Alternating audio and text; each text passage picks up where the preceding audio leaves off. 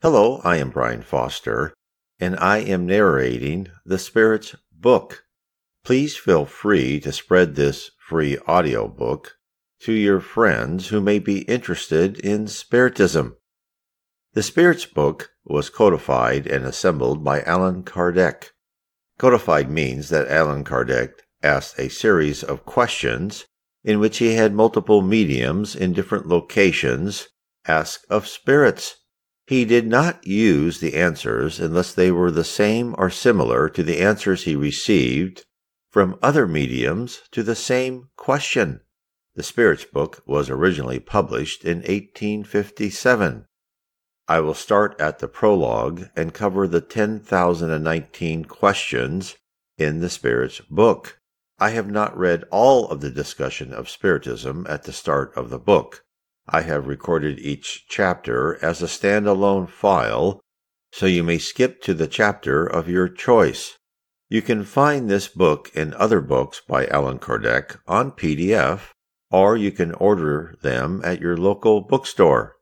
I will also load each chapter up to my YouTube channel and BitChute channel. Search for Spiritism Brian Foster, and you will find my channel on YouTube.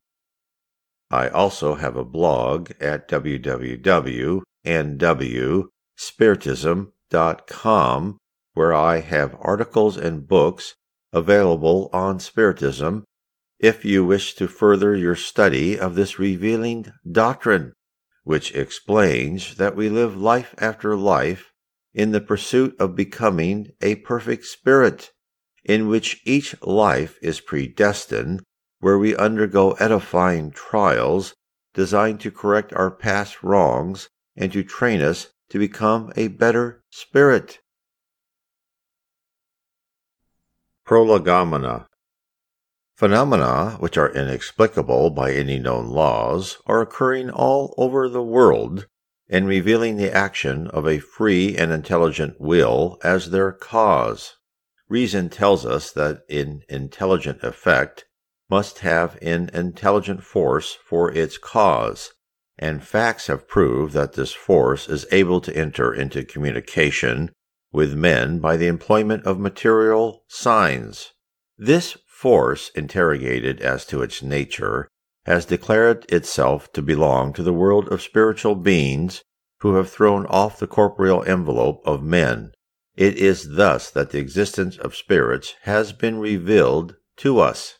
Communication between the spirit world and the corporeal world is in the nature of things, and has in it nothing supernatural. Traces of its existence are to be found among all nations and in every age. They are now becoming general and evident to all. Spirits assure us that the time appointed by Providence for a universal manifestation of their existence has now come, and that their mission as the ministers of God and the instruments of His will is to inaugurate, through the instructions they are charged to convey to us, a new era of regeneration for the human race. This book is a compilation of their teachings. It has been written by the order and under the dictation of spirits of high degree for the purpose of establishing the basis of a rational philosophy free from the influence of prejudices and of preconceived opinions. It contains nothing that is not the expression of their thought, nothing that has not been submitted to their appropriation. The method adopted in this arrangement of its contents, the comments upon these, and the form given to certain portions of the work are all that has been contributed to whom the duty of publishing it has been entrusted. Many of the spirits who have taken part in the accomplishment of this task declare themselves to have been persons whom we know to have lived at different epochs upon the earth, preaching and practicing virtue and wisdom. Of the names of others, history has preserved no trace, but their elevation is attested by the purity of their doctrine and their union with those who bear venerated names. We transcribe the words in which, by writing, through the intermediary of various mediums, the mission of preparing this book was confided to the writer. Be zealous and persevering in the work you have undertaken in conjunction with us, for this work is ours. In the book you are to write, we shall lay the foundations of the new edifice, which is destined to unite all men in a common sentiment of love and charity.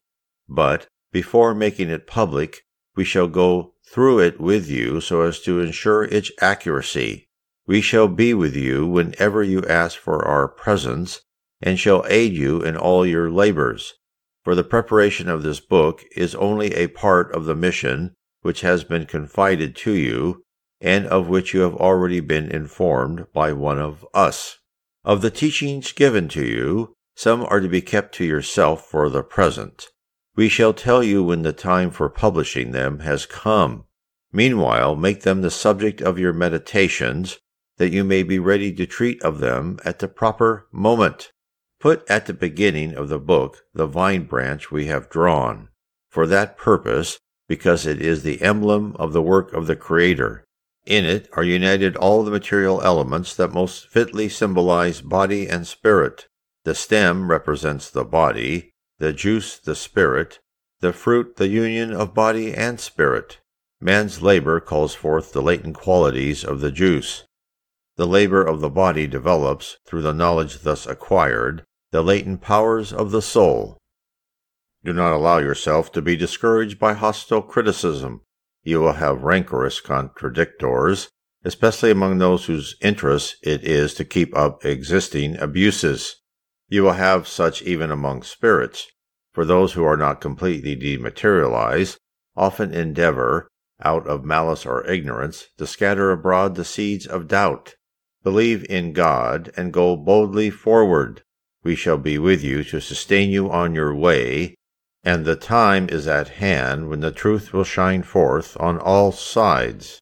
The vanity of some men who imagine that they know everything and are bent on explaining everything in their own way will give rise to opposing opinions, but all those who have in view of the grand principle of Jesus will be united in the same love of goodness and in a bond of brotherhood that will embrace the entire world.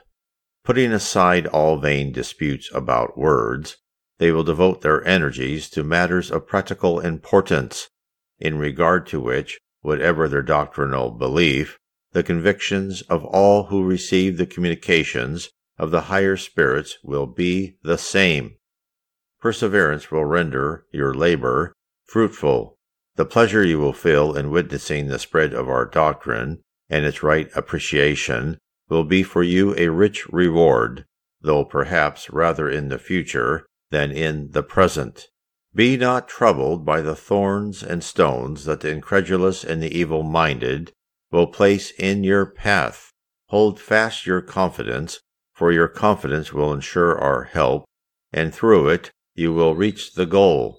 Remember that good spirits only give their aid to those who serve God with humility and disinterestedness. They disown all who use heavenly things as a stepping stone to earthly advancement, and withdraw from the proud and the ambitious.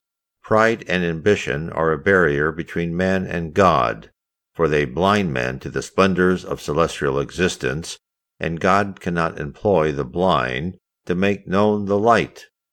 Signed by John the Evangelist, St. Augustine, St. Paul, St. Vincent de Paul, St. Louis, the Spirit of Truth, Socrates, Plato, Fenelon, Franklin, Swedenborg.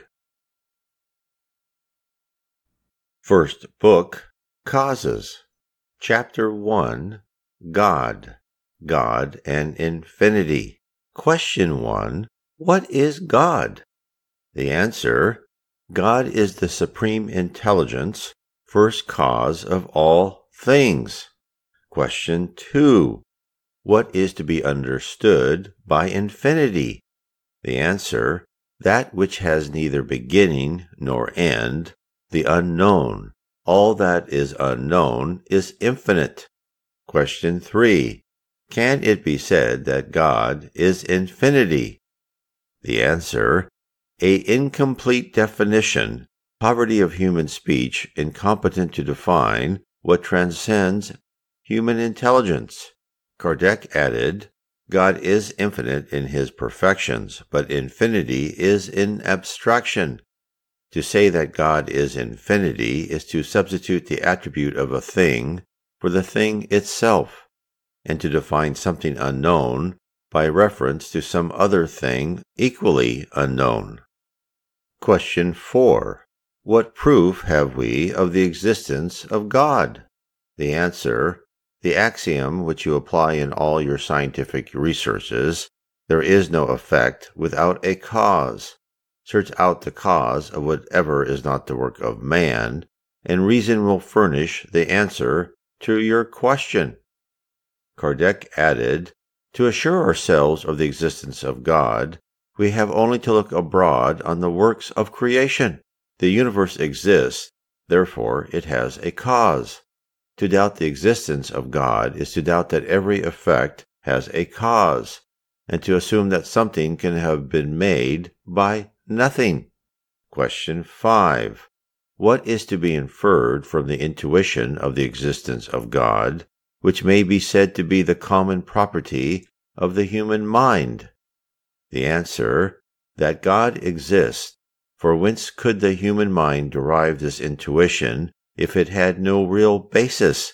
The inference to be drawn from the facts of this intuition is a corollary of the axiom, there is no effect without a cause. Question 6. May not our seemingly intuitive sense of the existence of God be the result of education and of acquired ideas? And the answer: if such were the case, how should this intuitive sense be possessed by your savages? Kardec added, if the intuition of the existence of a supreme being were only the result of education, it would not be universal and would only exist, like all other acquired knowledge, in the minds of those who had received the special education to which it would be due. Question 7. Is the first cause of the formation of things to be found in the essential properties of matter? The answer: if such were the cause, what would be the cause of those properties? There must always be a first cause. Kardec added, to attribute the first formation of things to the essential properties of matter would be to take the effect for the cause, for those properties are themselves an effect which must have a cause. Question 8. What is to be thought of the opinion that attributes the first formation of things to a fortuitous combination of matter, in other words, to chance? The answer: another absurdity. Who that is possessed of common sense can regard chance as an intelligent agent? And besides, what is chance? Nothing. Kardec added, the harmony which regulates the mechanism of the universe can only result from combinations adopted in view of the predetermined ends, and thus, by its very nature, reveals the existence of an intelligent power. To attribute the first formation of things to chance is nonsense, for chance cannot produce the results of intelligence. If chance could be intelligent, it would cease to be chance. Question 9. What proof have we that the first cause of all things is a supreme intelligence, superior to all intelligences? The answer is, you have a proverb which says, the workman is known by his work. Look around you, and from the quality of the work, infer that of the workman. Kardec added, we judge of the power and of intelligence by its works, as no human being could create that which is produced by nature. It is evident that the first cause must be an intelligence superior to man. Whatever may be the prodigies accomplished by human intelligence, that intelligence itself must have a cause, and the greater the results achieved by it, the greater must be the cause of which it is the effect. It is this supreme intelligence that is the first cause of all things, whatever the name by which mankind may designate it. Attributes of the divinity. Question 10. Can man comprehend the essential nature of God? The answer is no, he lacks the sense required for comprehending it. Question 11. Will man ever become able to comprehend the mystery of the divinity? The answer is, when his mind shall no longer be obscured by matter, and when, by his perfection, he shall have brought himself nearer to God, he will see and comprehend him. Kardec added, the inferiority of the human faculties renders it impossible for man to comprehend the essential nature of God. In the infancy of the race, man often confounds the Creator with the creature, and attributes to the former the imperfections of the latter. But in proportion his moral sense becomes developed, man's thought penetrates more deeply into the nature of things, and he is able to form to himself a juster and more rational idea of the divine being, although his idea of that being must always be imperfect and incomplete. Question 12. If we cannot comprehend the essential nature of God, can we have an idea of some of his perfections? And the answer is yes, some of them. Man comprehends them better in proportion as he raises himself above matter. He obtains glimpses of them through the exercise of his intelligence. Question 13. When we say that God is eternal, infinite, unchangeable, immaterial, unique, all-powerful, sovereignty, just and good, have we not a complete idea of his attributes? And the answer is yes, judging from your point of view, because you think that you sum up everything in those terms. But you must understand that there are things which transcend the intelligence of the most intelligent man, and for which your language, limited to your ideas and sensations, has no expressions. Your reason tells you that God must possess those perfections in the supreme degree, for if one of them were lacking, or were not possessed by him in an infinite degree, he would not be superior to all, and consequently would not be God. In order to be above all things, God must undergo no vicissitudes. He must have none of the imperfections of which the imagination can conceive. Kardec added, God is eternal. If he had a beginning, he must either have sprung from nothing or have been created by some being anterior to himself. It is thus that step by step we arrive at the idea of infinity and eternity. God is unchangeable. If he were subject to change, the laws which rule the universe would have no stability. God is immaterial, that is to say, that his nature differs from everything that we call matter or otherwise. He would not be unchangeable, for he would be subject to the transformations of matter. God is unique. If there were several gods, there would be neither unity of plan nor unity of power in the ordaining of the universe. God is all-powerful because he is unique. If he did not possess sovereign power, there would be something more powerful or no less powerful than himself.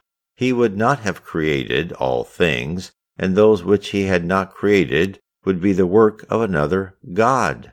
God is sovereignty, just and good. The providential wisdom of the divine laws is revealed as clearly in the smallest things as in the greatest, and this wisdom renders it impossible to doubt either his justice or his goodness. Pantheism. Question 14.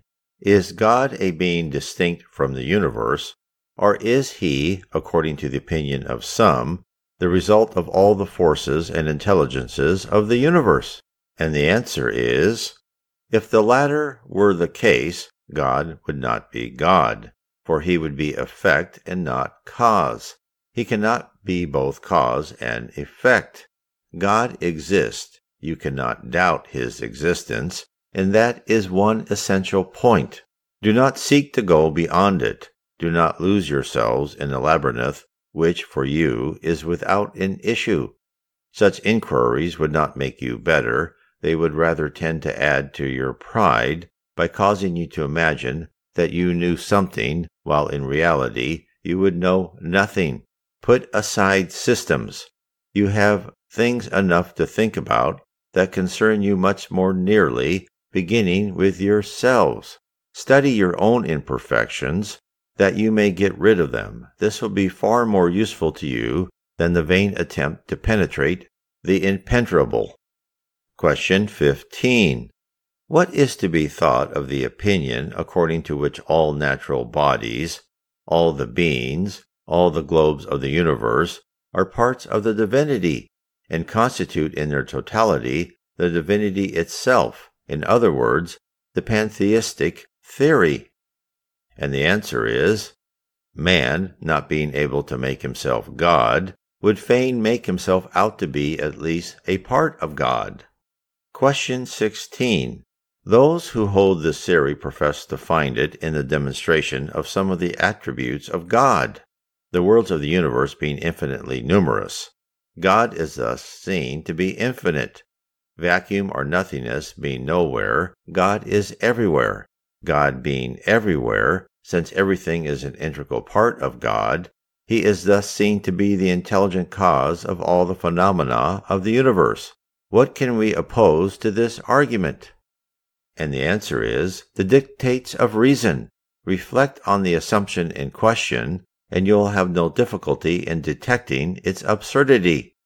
Kardec added, the pantheistic theory makes of God a material being who, though endowed with a supreme intelligence, would only be on a larger scale what we are on a smaller one. But as matter is incessantly undergoing transformation, God, if this theory were true, would have no stability. He would be subject to all the vicissitudes and even to the needs of humanity. He would lack one of the essential attributes of the divinity, vis-a-vis unchangeableness.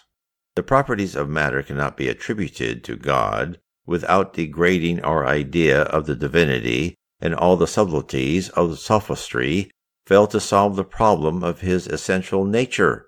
We do not know what God is, but we know that it is impossible that he should not be, and the theory just stated is in contradiction with his most essential attributes. It confounds the Creator with the creation, precisely as though we should consider an ingenious machine to be an integral portion of the mechanic who invented it. The intelligence of God is revealed in his works, and is that of a painter in his picture, but the works of God are no more God himself than the picture is the artist who conceived and painted it.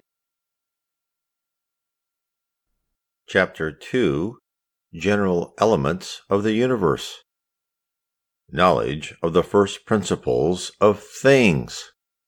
Question 17. Is it given to mankind to know the first principle of things?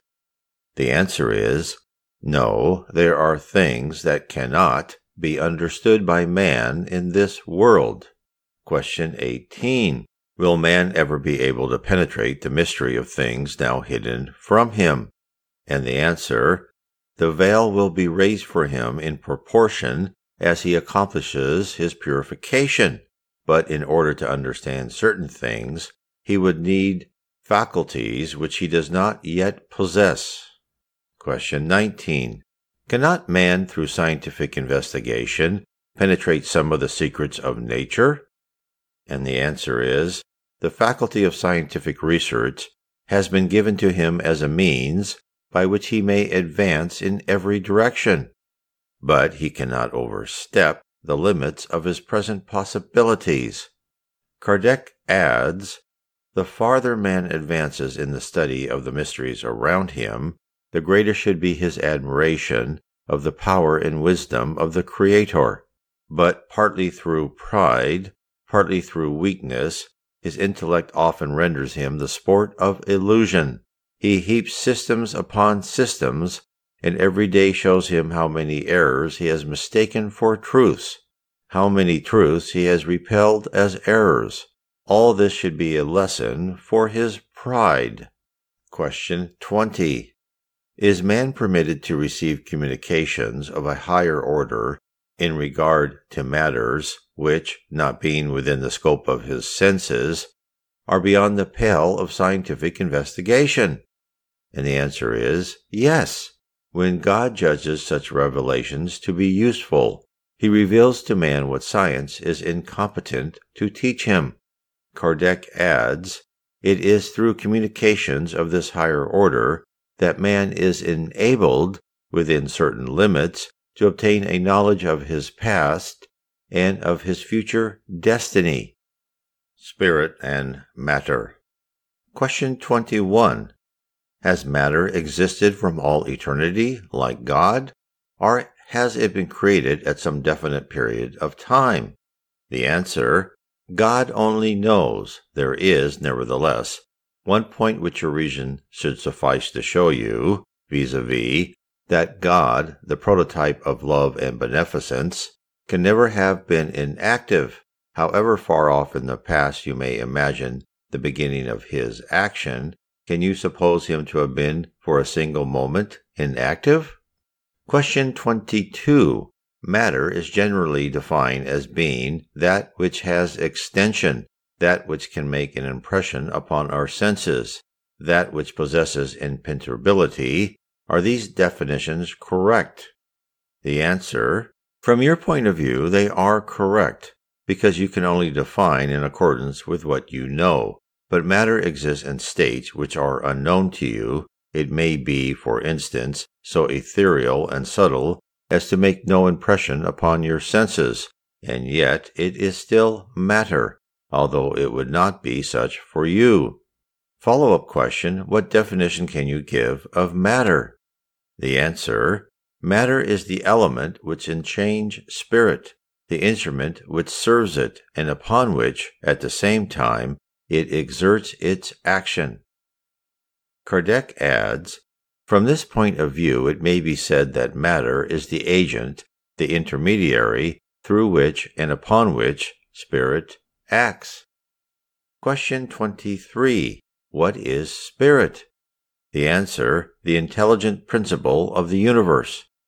The follow-up question, what is the essential nature of spirit? The answer, it is not possible to explain the nature of spirit in your language. For you it is not a thing, because it is not palatable, but for us it is a thing. Question 24. Is spirit synonymous with intelligence? The answer is, intelligence is an essential attribute of spirit, but both merge in a unitary principle, so that for you they may be said to be the same thing. Question 25. Is spirit independent of matter, or is it only one of the properties of matter, as colors are a property of light, and as sound is a property of the air? And the answer, spirit and matter are distinct from one another, but the union of spirit and matter is necessary to give intelligent activity to matter. Follow-up question, is this union equally necessary to the manifestation of spirit? We refer in this question to the principle of intelligence abstractly considered without reference to the individualities designated by that term. And the answer, it is necessary for you because you are not organized for perceiving spirit apart from matter. Your senses are not formed for that order of perception. Question 26. Can spirit be conceived of without matter, and matter without spirit? And the answer, undoubtedly, as objects of thought. Question 27. There are, then, two general elements of the universe, matter and spirit? The answer is yes, and above them both is God, the Creator, parent of all things. These three elements are the principle of all that exists, the universal Trinity.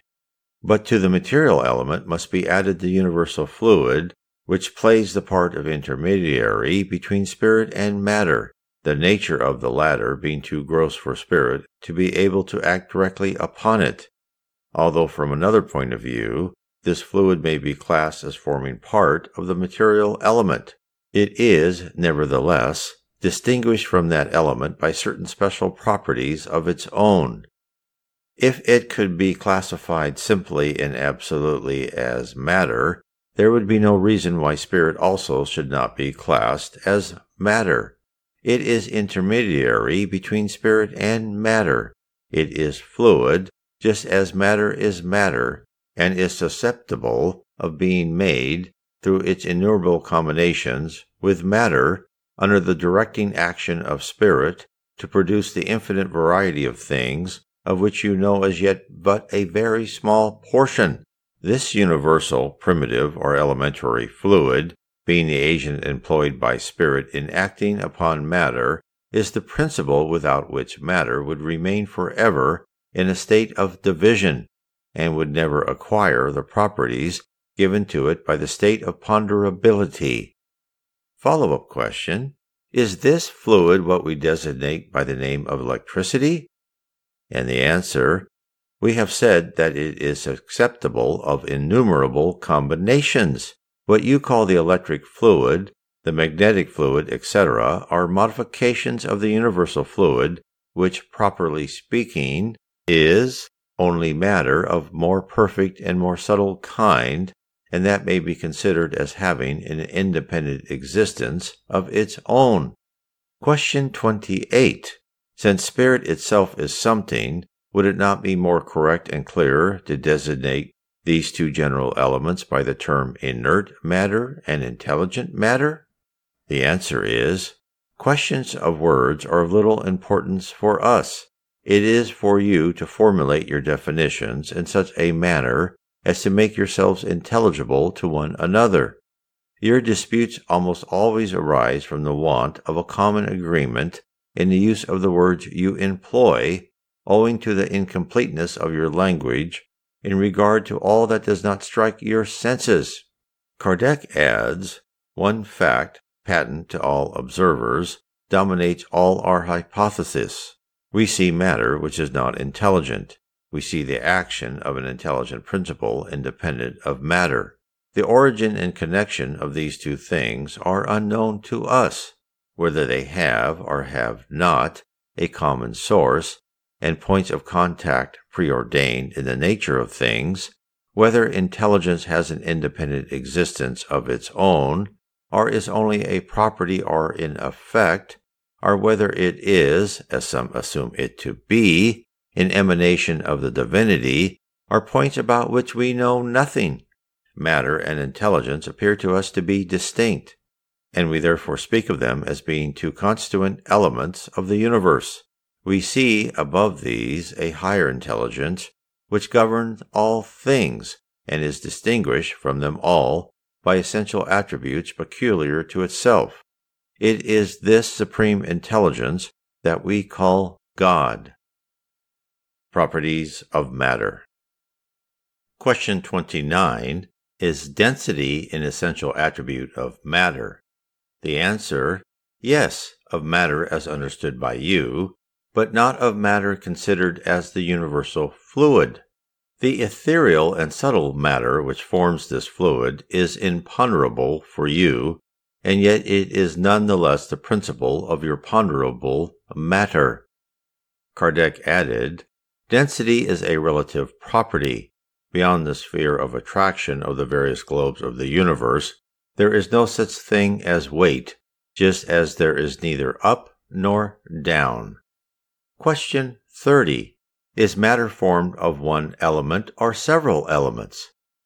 The answer: of one primitive element. The bodies which you regard as simple are not really elementary, they are transformations of the primitive matter.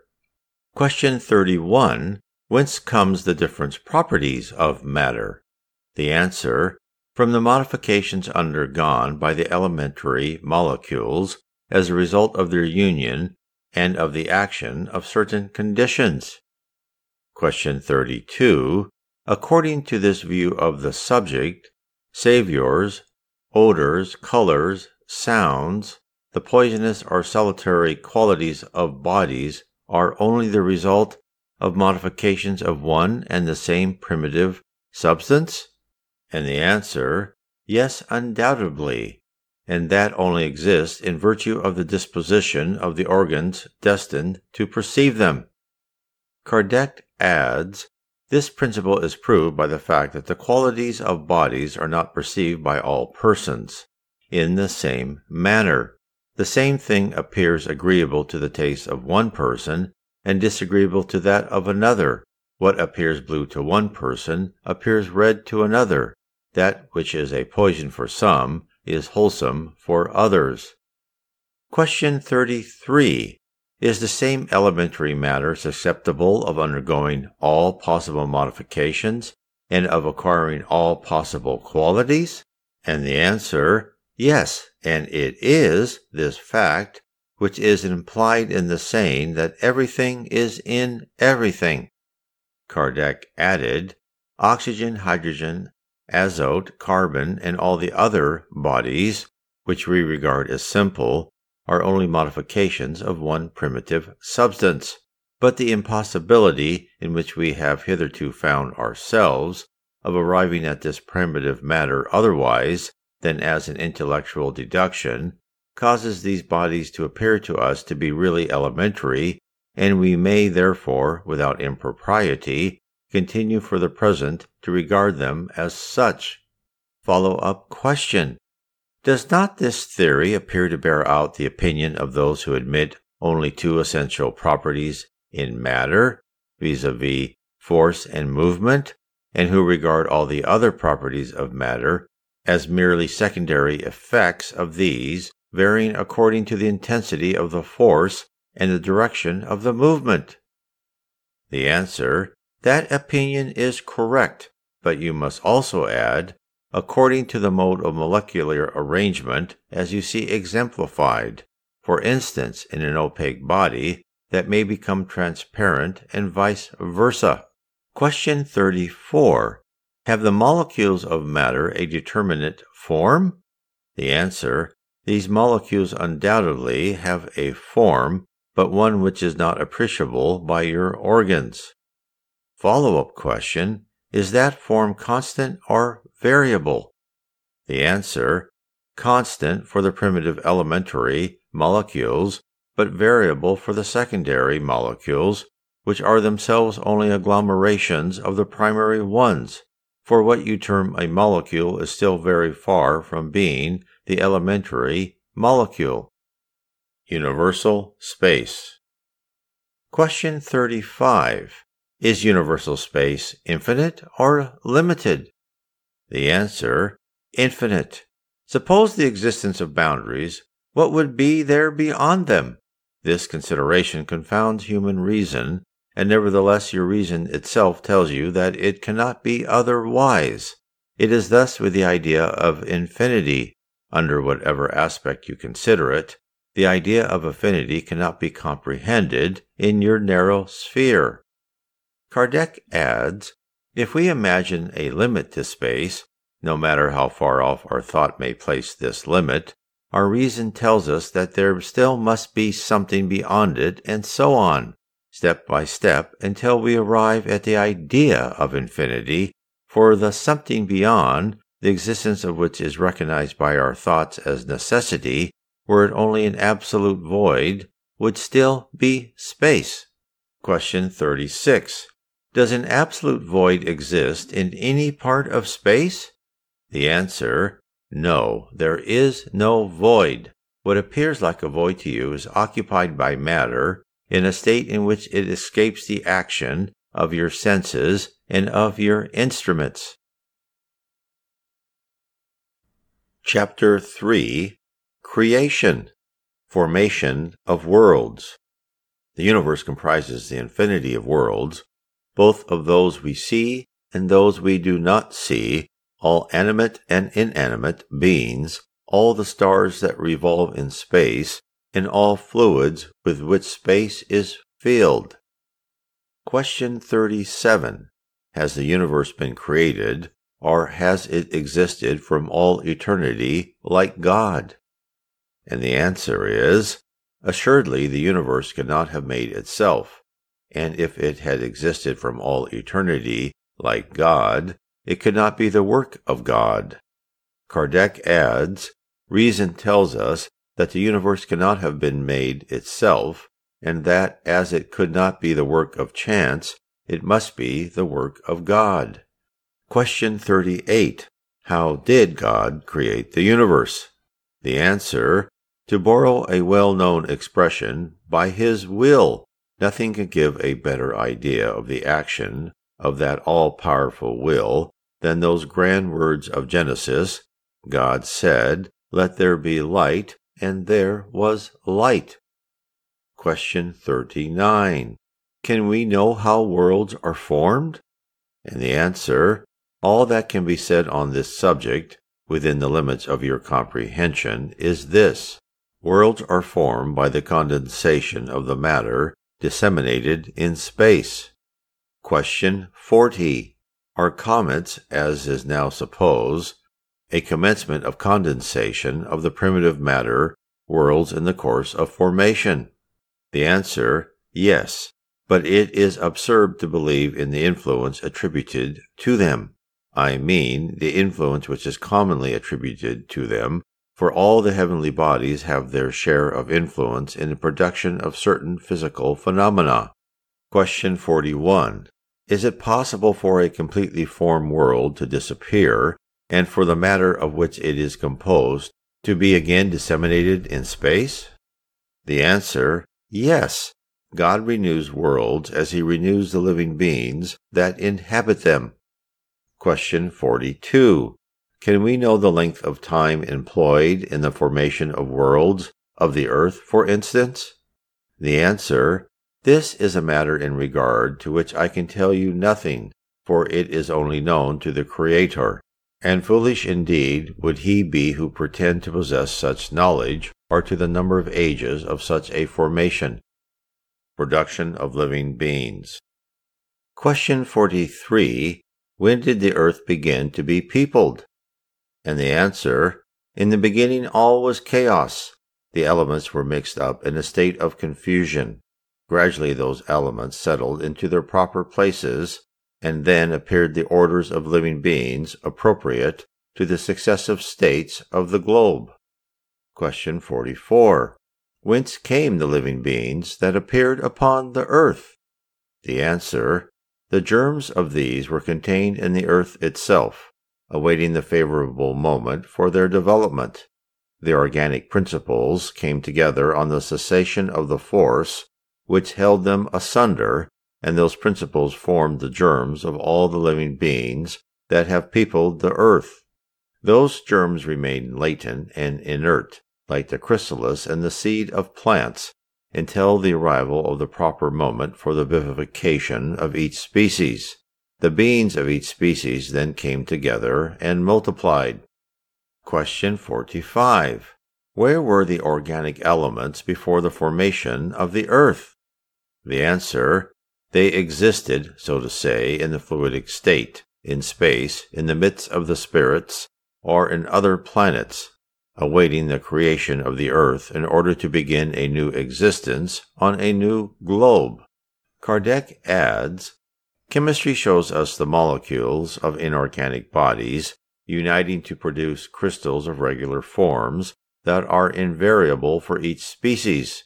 As soon as those molecules find themselves in the conditions necessary to their combination, the slightest disturbance of those conditions suffices to prevent the union of the material elements, or, at least, to prevent the regular arrangement of the latter, which constitutes the crystal. Why should not the same action take place among the organic elements? We preserve for years the seeds of plants and of animals which are only vivified at a certain temperature and under certain conditions.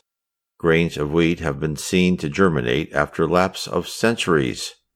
This is, then, in seeds a latent principle of vitality, which only awaits the concourse of favorable circumstances to develop itself. May not that which takes place under our eyes every day have also taken place at the origin of the globe? Does this view of the formation of living beings, brought forth out of chaos by the action of the forces of nature itself, detract in any way from the glory of God? So far from doing this, the view of creation thus presented to us is more consonant than any other with our sense of the vastness of His power, exerting its sway over all the worlds of infinity through the action of universal laws. This theory, it is true, does not solve the problem of the origin of the vital elements, but nature has its mysteries, which is as yet impossible for us to explain. Question 46. Do any living beings come into existence spontaneous at the present day? The answer: yes, but the primal germs of these already existed in a latent state. You are constantly witness of this phenomena.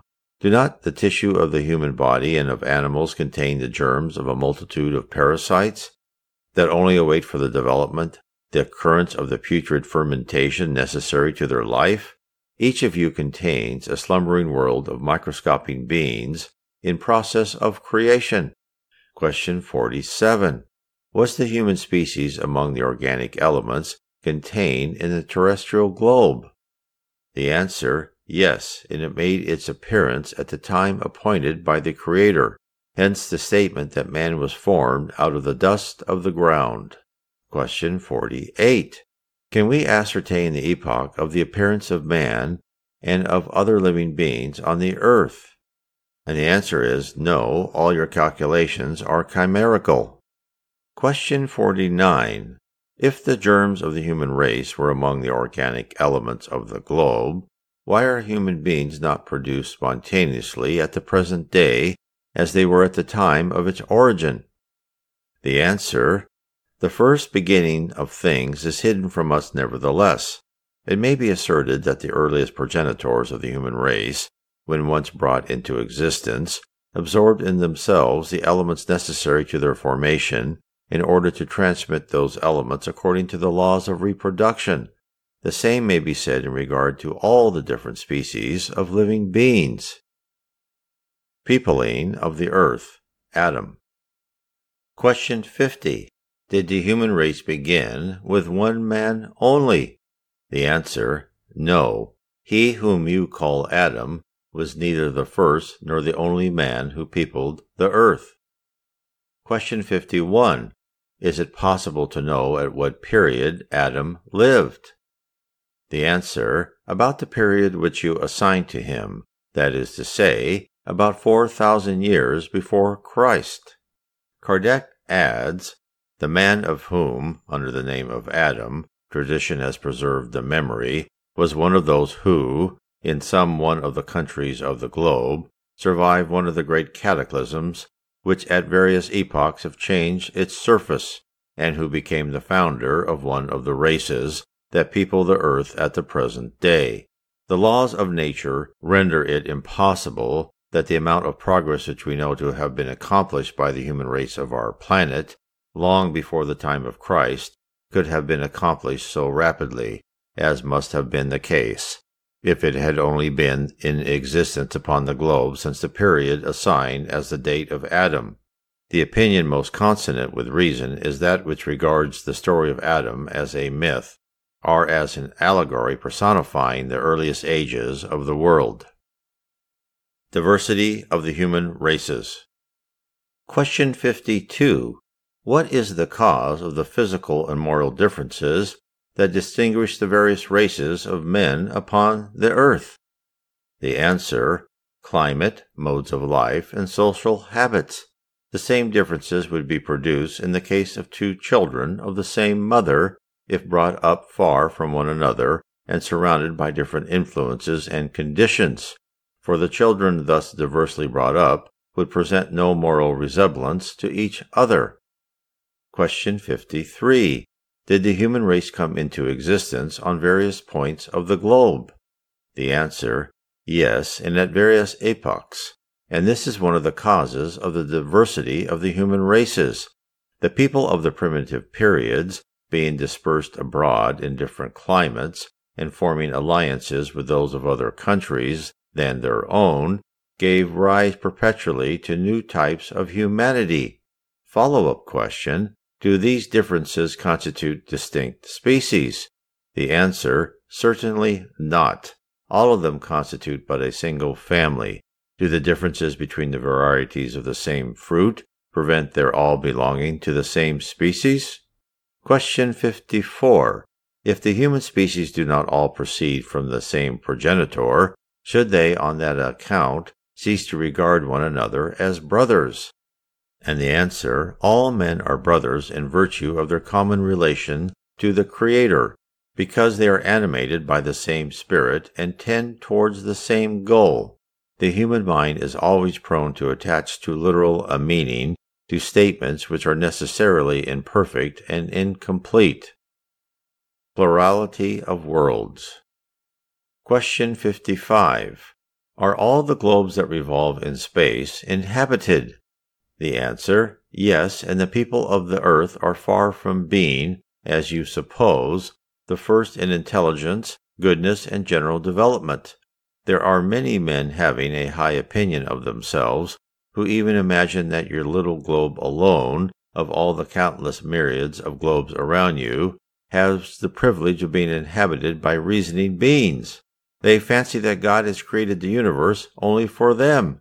Insensate vanity! Allan Kardec added, God has peopled the globes of the universe with living beings, all of whom concur in working out the aims of His providence. To believe that the presence of living beings is confined to the one point of the universe inhabited by us is to cast a doubt on the wisdom of God, who has made nothing in vain, and who must therefore have assigned to all the other globes of the universe a destination more important than that of gratifying our eyes with the spectacle of a starry night. Moreover, there is nothing in the position, size, or physical constitution of the earth to warrant the supposition that it alone, of the countless myriads of globes disseminated throughout the infinity of space, has the privilege of being inhabited. Question 56. Is the physical constitution of all globes the same? The answer: no, they do not all resemble one another. Question 57. The physical constitution of the various worlds not being the same for all, does it follow that the beings who inhabit them have different organizations? And the answer: undoubtedly it does, just as in your world, fishes are organized for living in the water, and birds for living in the air.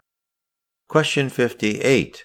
Are the planets furthest removed from the sun, stinted in light and heat, the sun only appearing to them of the size of one of the fixed stars? And the answer: do you suppose that there are no other sources of light and heat than the sun? And do you count for nothing the action of electricity, which in certain worlds plays a very much more important part than in your earth? Besides, how do you know that the beings of those worlds see in the same manner as you do, and with the aid of organs such as yours? Kardec added, the conditions of existence for the beings who inhabit the various worlds must be supposed to be appropriate to the sphere in which they are destined to live. If we had never seen fishes, we should be at a loss to understand how any living beings could exist in the sea. So, in regard to all the other worlds, which doubtless contain elements that are unknown to us, in our own earth, are not the long polar nights illumined by electrical displays of the aurora borealis? Is it impossible that, in certain worlds, electricity may be more abundant than in ours, and we may subserve in its general economy various important uses not imaginable by us?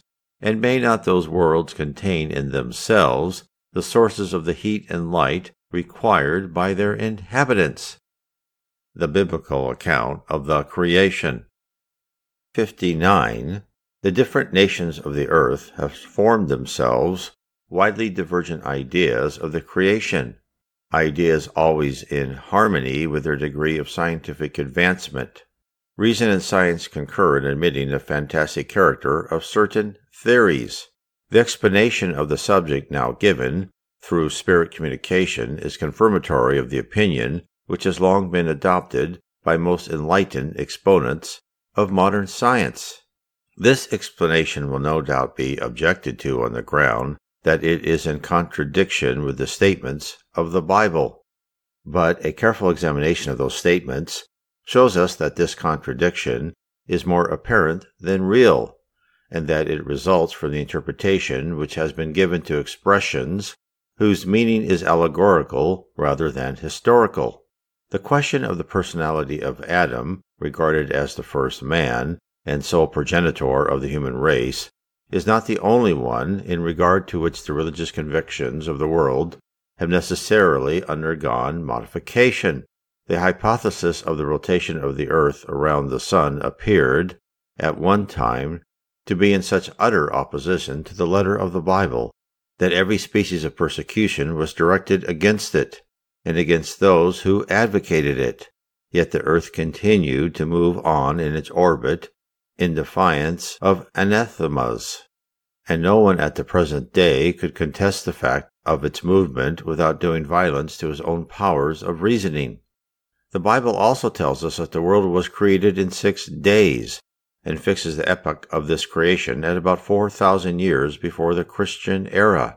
Previously to that period, the earth did not exist. At that period, it was produced out of nothing. Such is the formal declaration of the sacred texts, yet science positive inexorable steps in with proof to the contrary. The history of the formation of the globe is written in indestructible characters in the worlds of fossils, proving beyond the possibility of denial that the 6 lays of the creation arc successive periods, each of which may have been of millions of ages. This is not a mere matter of statement or of opinion.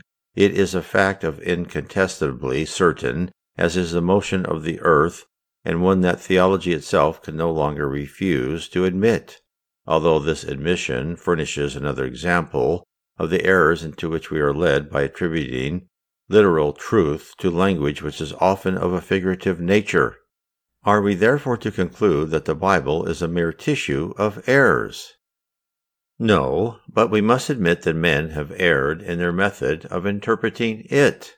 Geology, in its study of the archives written in the structure of the globe itself, has ascertained the order of succession in which the different species of living beings have appeared on its surface, and this order is found to be in accordance with the sequence indicated in the book of Genesis, with this difference, viz., that the earth, instead of issuing miraculously from the hand of God in the course of a few days, accomplished its formation under the impulsion of the divine will, but according to the laws and through the action of the forces of nature in the course of periods incalculable by us.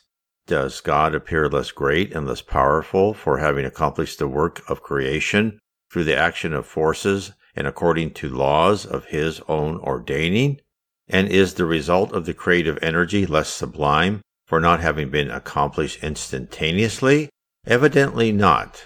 And puerile indeed must he the mind that does not recognize the grandeur of the almighty power implied in this evolution of the worlds of the universe through the action of eternal laws. Science, so far from diminishing the glory of the divine action, displays that action under an aspect still more sublime and more consonant with our intuitive sense of the power and majesty of God, by showing that it has been accomplished without derogation from the laws which are the expression of the divine will in the realm of nature.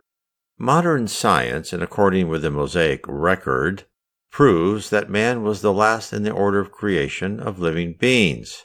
But Moses puts the universal deluge at the year of the world 1654, while geology seems to show that the great diluvian cataclysm occurred before the appearance of man, because, up to the present time, the primitive strata contain no traces of his presence, nor that of the animals contemporaneous with him.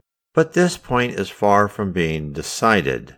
Various recent discoveries suggest the possibility of our being destined to ascertain that the antiquity of the human race is much greater than has been hitherto supposed.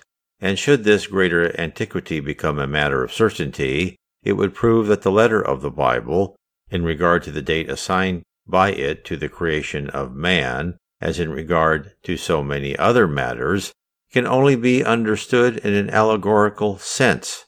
That the geological deluge is not that of Noah is evident from the lapse of time required for the formation of the fossiliferous strata, and if traces should eventually be discovered of the existence of the human race before the geological deluge, it would be evident that either Adam was not the first man, or that his creation dates back from a period indefinitely remote. There is no arguing against the fact and the antiquity of the human race, if proved by geological discovery, would have to be admitted, just as has been done in regard to the movement of the earth and the 6 days of the creation. The existence of the human race before the geological deluge, it may be objected, is still doubtful, but the same objection cannot be urged against the following considerations. Admitting that man first appeared upon the earth 4,000 years before Christ, if the whole of the human race, with the exception of a single family, were destroyed 1,650 years afterwards, it follows that the peopling of the earth dates only from the time of Noah, that is to say, only 2,500 years before Christ. But when the Hebrews immigrated to Egypt in the 18th century before Christ, they found that country densely populated and already in possession of an advanced civilization. History also shows that, at the same period, India and various other countries were equally populous and flourishing, to say nothing of the chronological tables of other nations, which claim to go back to periods yet more remote. We must therefore suppose that from the 24th to the 18th century before Christ, that is to say in the space of 600 years, the posterity of a single individual was able to people all the immense countries which had then been discovered, not to speak of those which were then unknown, but which we have no reason to conclude were destitute of inhabitants. And we must suppose still further that the human race, during this brief period, was able to raise itself from the crass ignorance of the primitive savage state to the highest degree of intellectual development, suppositions utterly irreconcilable with anthropological laws. The diversity of the various races confirms this view of the subject. Climate and modes of life undoubtedly modify the physical characteristics of mankind, but we know the extent to which these modifications can be carried, and physiological examination conclusively proves that there are between the different races of men constitutional differences too profound to have been produced merely by differences of climate. The crossing of races produces intermediary types. It tends to efface the extremes of characteristic peculiarities, but it does not produce these peculiarities, and therefore creates only new varieties. But the crossing of races presupposes the existence of races distinct from each other. And how is the existence of these to be explained if we attribute their origin to a common stock, especially if we restrict the production of these various races to so brief a period? How is it possible to suppose, for example, that the descendants of Noah could have been, in so short a time, transformed into Ethiopians? Such a metamorphosis would be as inadmissible as that of a wolf into a sheep, of a beetle into an elephant, of a bird into a fish. No preconceived opinion can withstand, in the long run, the evidence of opposing facts. But, on the contrary, all difficulty disappears if we assume that man existed at a period anterior to that which has hitherto been commonly assigned to his creation, that Adam commenced some 6,000 years ago the peopling of a country until then uninhabited, that the deluge of Noah was a local catastrophe, erroneously confounded with a great geological cataclysm, and finally, if we make due allowance for the allegorical form of expression characteristic of the Oriental style and common to the sacred books of every people, it is unwise to insist upon a literal interpretation of figurative statements of which an inaccuracy may, at any moment, be rendered evident by the progress of scientific discovery. But the fundamental propositions of religion, so far from having anything to fear from the discoveries of science, are strengthened and ennobled by being brought into harmony with those discoveries. And it is only when the religious sentiment shall have been enlightened by its union with scientific truth that religious belief, thus rendered invulnerable to the attacks of skepticism, which will take the place of skepticism in the minds and hearts of men. Chapter 4. The Vital Principle. Organic and Inorganic Beings. Kardec wrote, "Organic beings are those which have in themselves a source of activity that produces the phenomena of life. They are born, grow, reproduce their own species, and die. They are provided with organs specially adapted to the accomplishment of the different acts of their life, to the satisfaction of their needs, and to their preservation. They include men, animals, and plants. Inorganic beings are those which possess neither vitality nor the power of spontaneous movement, and are formed by the mere aggregation of matter, as minerals, water, air, etc. Question 60. Is the force which unites the elements of matter in organic and inorganic bodies the same? And the answer, yes, the law of attraction is the same for all. Question 61. Is there any difference between matter of organic and inorganic bodies? And the answer, the matter of both classes of bodies is the same, but in organic bodies it is animalized. Question 62. What is the cause of the animalization of matter? The answer, its union with the vital principle. Question 63. Does the vital principle reside in a special agent, or is it only a property of organized matter?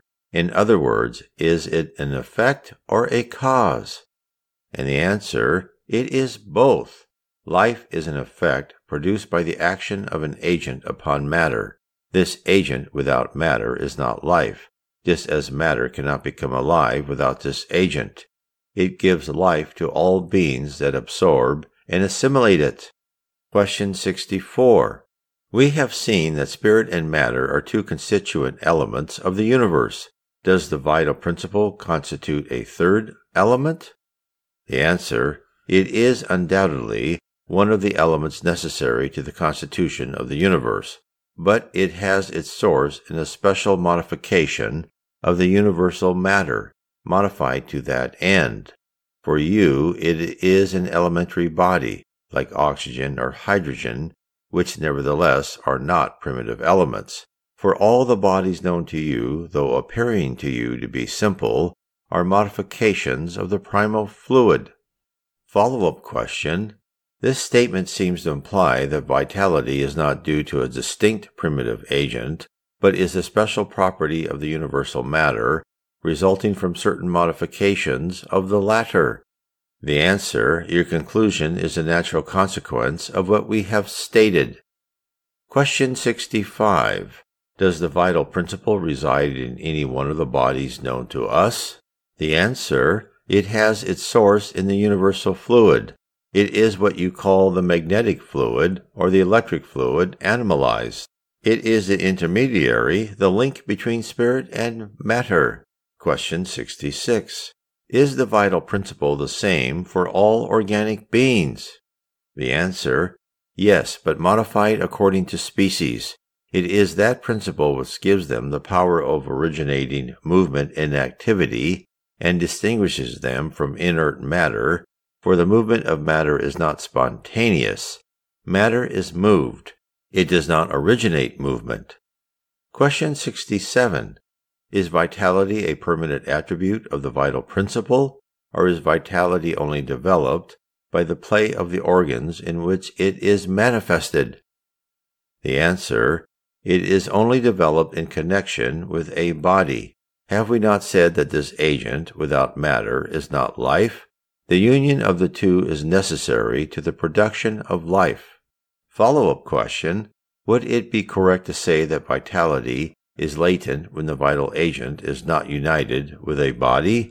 The answer: yes, that is the case. Kardec writes, the totality of the organs of a body constitute a sort of mechanism which receives its impulsion from the active or vital principle that resides in them. The vital principle is the motive power of organized bodies, and while the vital principle gives impulsion to the organs in which it resides, the play of those organs develops and keeps up the activity of the vital principle somewhat as friction develops heat. Life and death. Question 68. What is the cause of the death of organic beings? And the answer: the exhaustion of their bodily organs. Follow-up question: would it be correct to compare death to the cessation of movement in a machine that had got out of gear? And the answer: yes. When the machine gets out of order, its action ceases. When the body falls ill, life withdraws from it. Question 69. Why is death caused more certainly by a lesion of the heart than that by any other organ? And the answer: the heart is a life-making machine, but the heart is not the only organ of which the lesion causes death.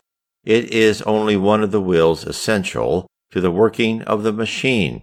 Question 70. What becomes of the matter and the vital principle of organic beings after their death? And the answer: the inert matter is decomposed and served to form other bodies. The vital principle returns to the general mass of the universal fluid. Kardec writes, on the death of an organic being, the elements of which its body was composed undergo new combinations that form new beings. These, in their turn, draw the principle of life and activity from the universal source they absorb and assimilate it, and restore it again to that source when they cease to exist. The organs of organic beings are, so to say, impregnated with the vital fluid. This fluid gives to every part of an organized being the activity which brings its part into union after certain lesions and reestablishes functions that have been temporarily suspended. But when the elements essential to the play of the organism has been destroyed or too deeply injured, the vital principle is powerless to transmit to them the movement which constitutes life, and the being dies. The organs of a body necessarily react more or less powerfully upon one another. Their reciprocity of actions results from their harmony among themselves. When from any cause this harmony is destroyed, their functions cease, just as a piece of machinery comes to a standstill when the essential portions of its mechanism gets out of order, or as a clock stops when its works are worn out by use, accidentally broken, so that the spring is no longer able to keep it going. We have an image of life and death still more exact in the electric battery. The battery, like all natural bodies, contains electricity in a latent state, but the electrical phenomena are only manifested when the fluid is set in motion by a special cause. When this movement is superinduced, the battery may be said to become alive, but when the cause of the electrical activity ceases, the phenomena cease to occur, and the battery relapses into a state of inertia. Organic bodies may thus be said to be a sort of electric battery, in which the movement of the fluid produces the phenomena of life, and in which the cessation of that movement produces death. The quantity of vital fluid present in organic beings is not the same all. It varies in the various species of living beings, and is not constantly the same, either in the same individual or in the individuals of the same species. There are some which may be said to be saturated with it, and others in which it exists in very small proportions.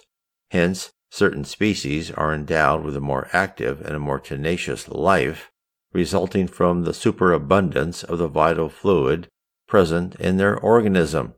The amount of vital fluid contained in any given organism may be exhausted and may thus become insufficient for the maintenance of life unless it be renewed by the absorption and assimilation of the substances in which that fluid resides.